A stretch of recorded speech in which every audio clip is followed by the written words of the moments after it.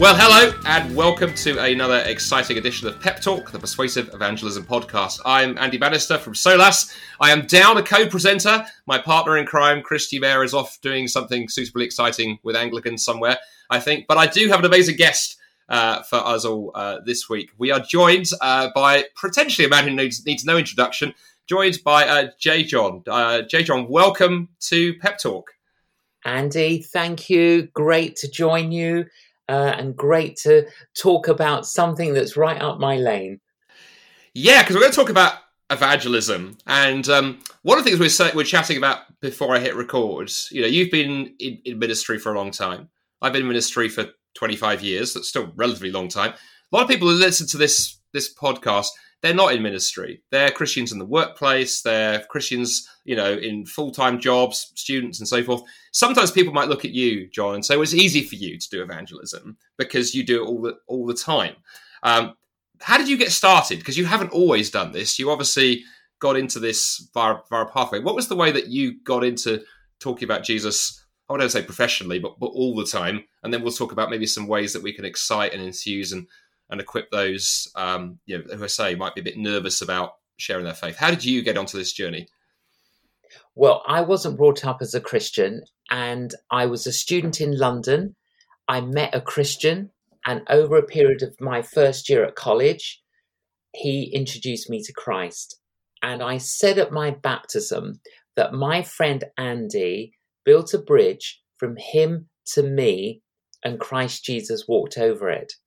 So in many ways, me coming to Christ was modeled by a guy called Andy Economides, and which inspired me the day after I received Christ. I was walking to college where I lived, where I went to college was about a mile. I walked and I saw a homeless man. And I said to him, have you had breakfast? He said, no. I said, would you like breakfast? He says, I'd love breakfast. So I took him for breakfast. And I even surprised myself that I even did that, because that's the first time I ever did it. And I said, well, where do you hang out? He goes, well, where you met me, that's where I hang out. And I said, no, where do you normally hang out? He goes, where you met me, that's where I hang out. And I thought, this is amazing. Well, ridiculous and amazing. That Monday to Friday, September, October, November, December, January, February, I had walked past him and I never saw him. And my first day as a Christian, I'm seeing homeless people. So that was my first kind of encounter of that. I then went to college. I told Andy I'd received Christ.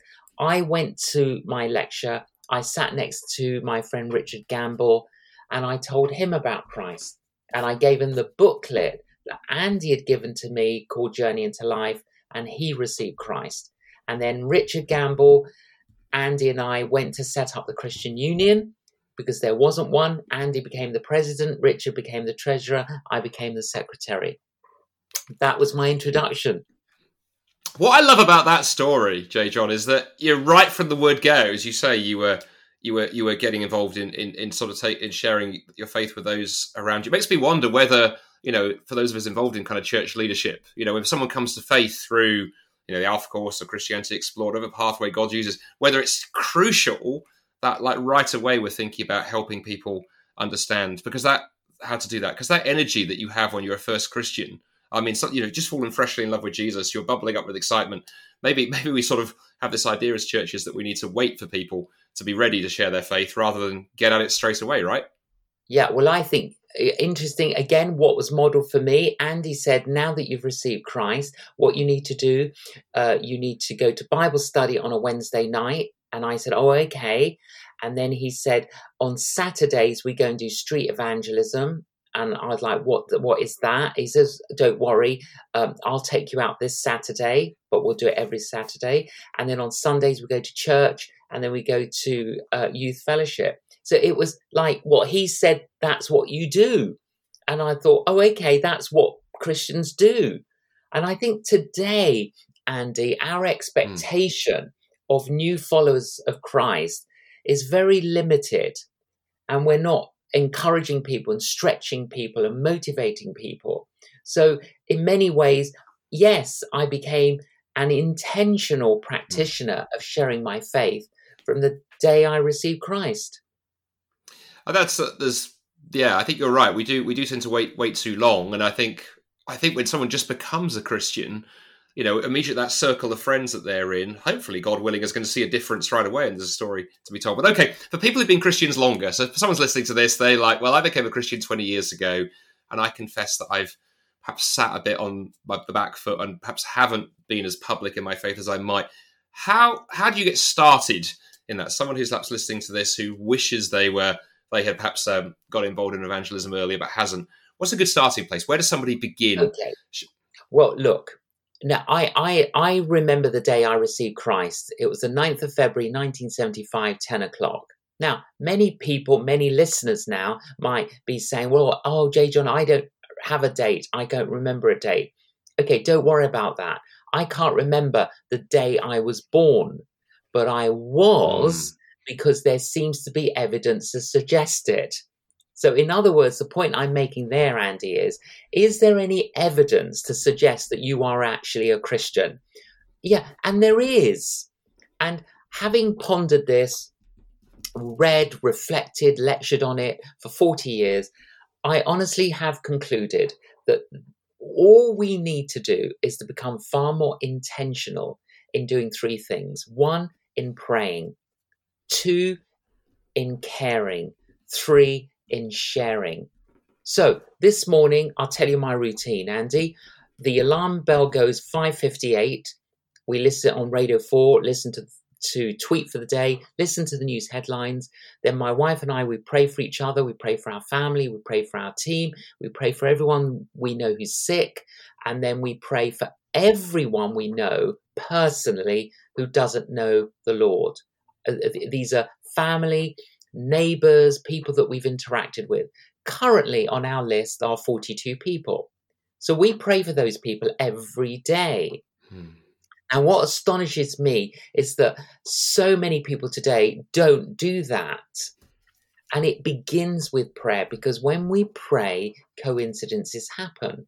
I mean, we pray that the Lord will open people's eyes, open the eyes of their hearts, speak to them during the day, speak to them at night in their dreams. We pray that God will give us opportunity and access. Praying leads to caring, because people don't care how much we know until they know how much we care. And you've got to express that. Now, of course, you can't help everyone, but you can help someone. And praying leads to caring, and caring leads to sharing. And that's where we share what we know. You know, in a court of law, Andy, you have the witness. And the witness gets up, does not even have to rehearse the script. Just say what you know. And then you get the lawyer who gets up and presents the facts in such a convincing manner as to get the jury to make a decision. Now, every Christian is a witness. Every Christian is a witness. So we're either a good witness or we're not. And there are 2 reasons, Andy, why people are not Christians today. 1, they've never met a Christian. 2, they have met a Christian. In other words, you and I can either hinder someone's journey of faith or help them in their journey of faith. Now, everyone's a witness. You're a witness, Andy. I'm a witness. But you and I are also evangelists, so we're like the lawyers who present the facts to get the jury to make a decision. But we've got to cultivate praying, caring, sharing. I think what's so helpful about that, it's fascinating. Yesterday, I was recording another podcast interview, would have gone up 2 weeks before this one, with a Christian firefighter who said exactly those 3 things. It was amazing, the stories he shared of how the Lord has used that. So we keep coming back to this, John, which is, I think, fascinating. Listen, yes. I wonder... Can I pick up on something, Andy? Can we do a very quick Bible study to illustrate that? Let's do it. Let's go for it. If we look at Jesus in John chapter 4, okay, Jesus is at one place and he wants to go to another place. Now, every other Jew that wanted to make that journey would have walked around Samaria. But Jesus didn't walk around Samaria. You see, they walked around Samaria because Jews and Samaritans hated each other. So the first thing you read in John 4 is that Jesus broke long-standing traditions. Now, sometimes, I'm not anti-traditions, but sometimes our traditions and our practices aren't helping, they're hindering. Okay, he goes into Samaria, he sits by a well, a woman comes. Okay, what was the difference between the woman and Jesus? She's living in adultery, he's the high priest. So we have a moral barrier. She's a woman and he's a man. We have a social barrier. She's a Samaritan, he's Jewish. We have a racial barrier. She's a Samaritan, he's Jewish. We have a religious barrier. 4 barriers: moral, social, racial, religious. How does Jesus break down the barriers? He focuses on what they have in common. What do they have in common? H2O.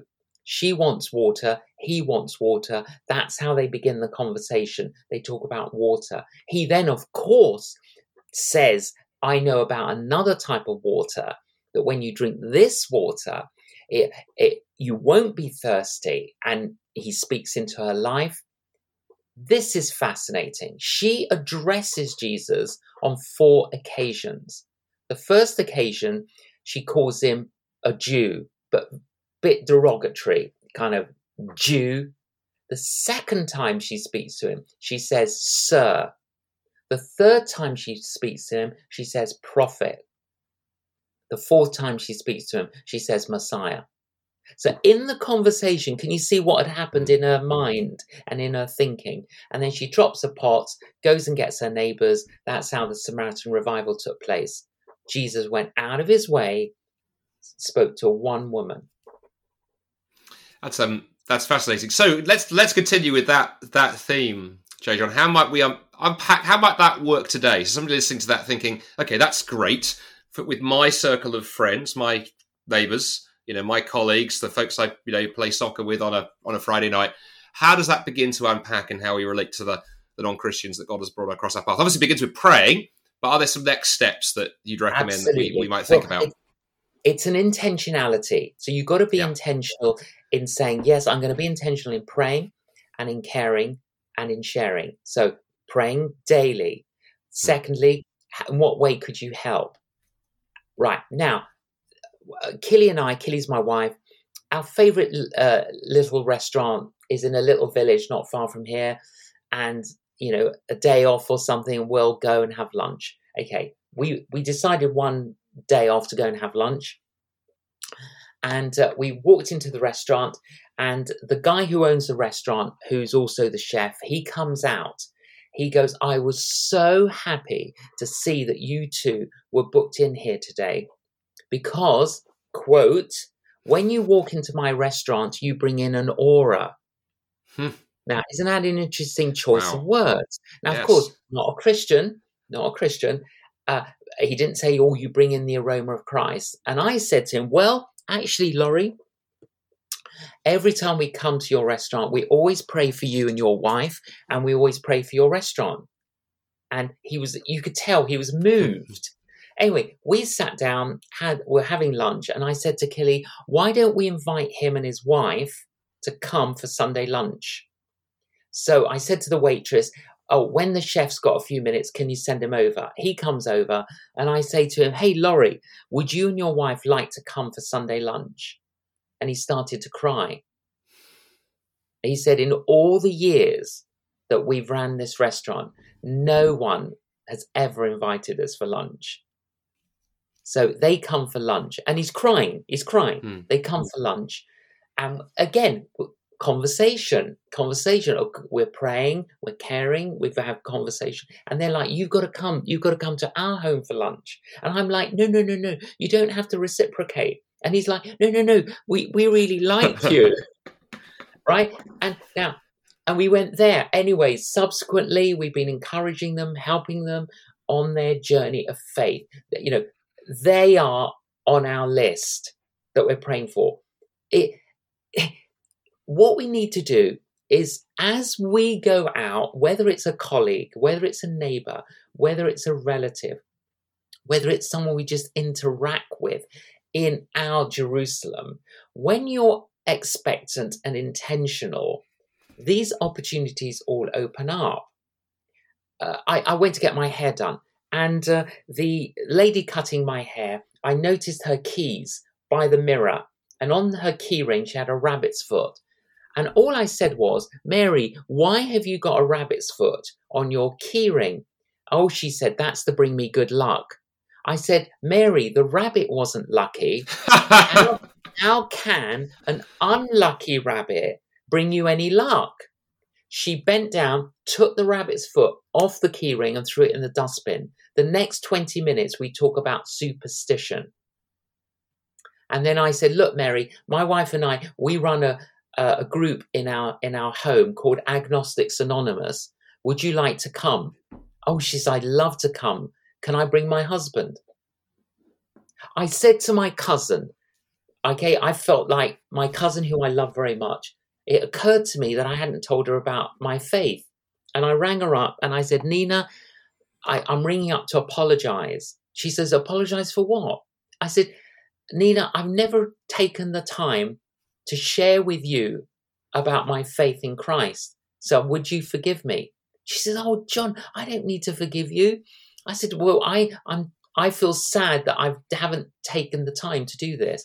Can I meet you for coffee and tell you about my faith in Christ? She said, of course you can. And then met her and led her to Christ.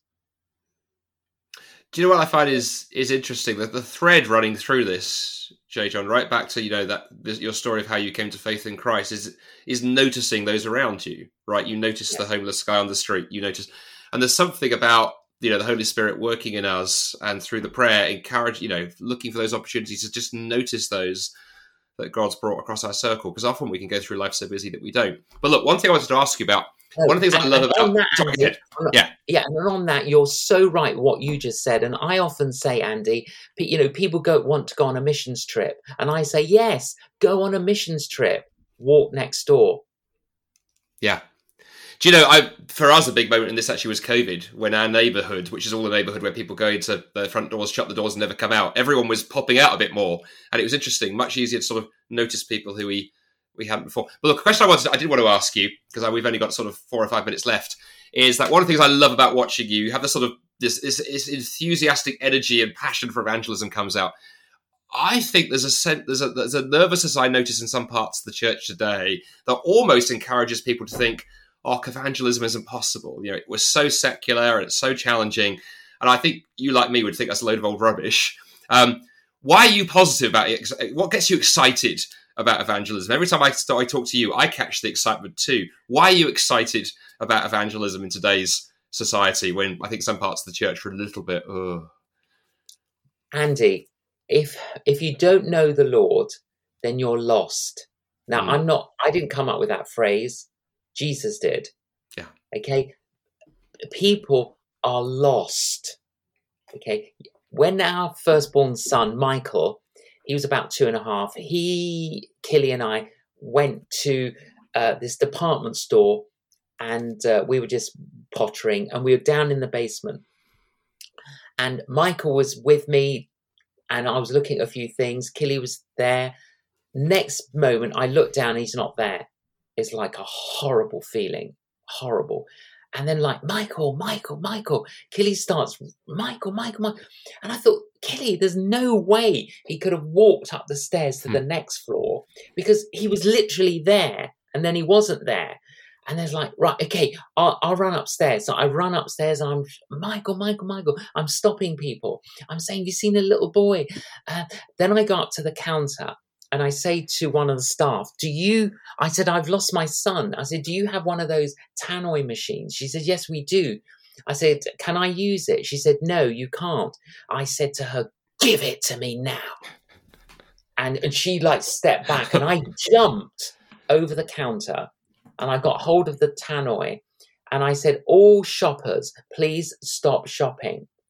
A little boy is lost. And I noticed that there were people who weren't stopping, who weren't listening. I said, excuse me, this is an emergency.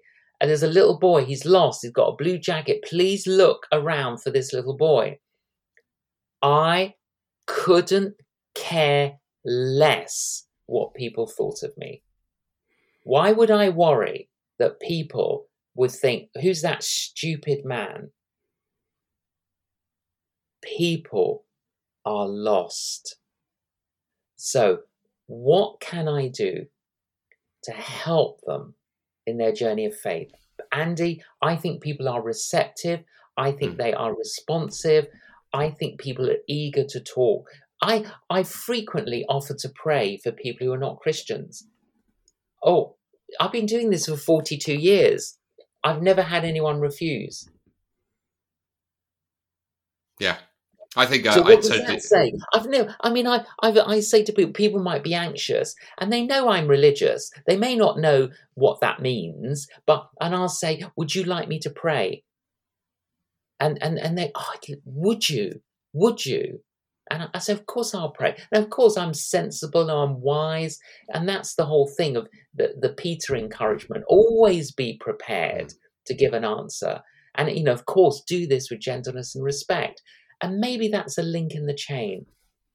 I think you're right. And of course, it also connects into the other great passage in Colossians 4, be wise in the way that you act towards outsiders, make the most of every opportunity. And I think what I like about this conversation, you just really encourage us to be praying for those opportunities. I love that image of you and Gilly first thing in the morning, just praying through those 42 names expectantly. And the other thing I like about that, John, is it takes the pressure off us. I think if we think we have to create the evangelism opportunities, right, it's soul destroying. If we keep bringing them before the Lord and let Him create them. Yes, and I think that's the point, Andy. The point is this: we're praying, and wherever we go, we're carrying the presence of Christ. And Lord,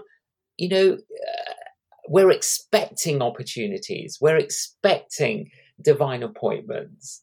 I spoke at one meeting in Sydney, in Australia, and I stepped off the platform and somebody was talking to me, and this girl interrupted us quite rudely, and she says, "I hated what you said." And I said, I'm very sorry. She says, "I can tell you this, church ruins people's lives." I said, "I'm very sorry that you feel that." I said, "Have you got a few minutes?" And she's like, "Why?" I said, "If you've got a few minutes, could we just go and have a coffee?" So we just literally walked 100 yards on the campus cafeteria, and we sit and have a coffee. I said, "Why? Why are you so angry?" And all this stuff comes out. And I didn't want to get too kind of defensive. I was listened and I apologized. And I said, "But look, a lot of, have there been mistakes made in the name of medicine?" And she said, "Yes." I said, "Huge mistakes. Pharmaceutical companies have made mistakes. Thalidomide was a mistake. Surgeons make mistakes and people die." And I said, "But we don't throw out the whole of medicine because of some mistakes." Anyway, I was just being gentle. And I said, "Look, it was a Monday. Come and hear me Tuesday. We'll have a coffee." She came. We went for coffee. "Come and hear me Wednesday. We'll go for coffee." She did. We went. "Thursday, come and hear me. We'll go for coffee." She did. I said, "One more meeting. Friday, come and hear me. We'll go for coffee." Friday, ransomed, healed, restored, forgiven. That girl's name, Christine Kane. If your listeners don't know who Christine Kane is, she's probably one of the most dynamic women evangelists in the world today. 5 coffees. 5 coffees. I love it. Well, look, we've reached the top of the show, but if I could be cheeky and end with a request, prayer has run through this. Joe John, would you just pray for those listening that the Lord would encourage them and use them, and then we'll call it a day. Absolutely. Lord, thank you for Andy. Thank you for this program. Thank you for everyone who tunes in and everyone that's listened. And I just want to pray, first of all, that the Lord will lift out from you any fear, any disappointment. And I pray, Lord, that you will empower everyone afresh with your Holy Spirit, a fresh empowering of your peace and your presence and your power. I pray, Lord God, that you will help us all to be intentional and expectant. And as we seek to be people who pray, care, and share, you will use our efforts and the breadcrumbs that we offer and sow, you will multiply. And we pray and we ask all these things in the name of God the Father, God the Son, and God the Holy Spirit. Amen. Amen. Well, J. John, once again, thanks for joining us. And to all of you listening at home, thank you for joining us too. And you can catch us, and hopefully with my co-presenter Christy back again in 2 weeks' time, when we'll have another guest, another episode of Pep Talk. Thanks for listening.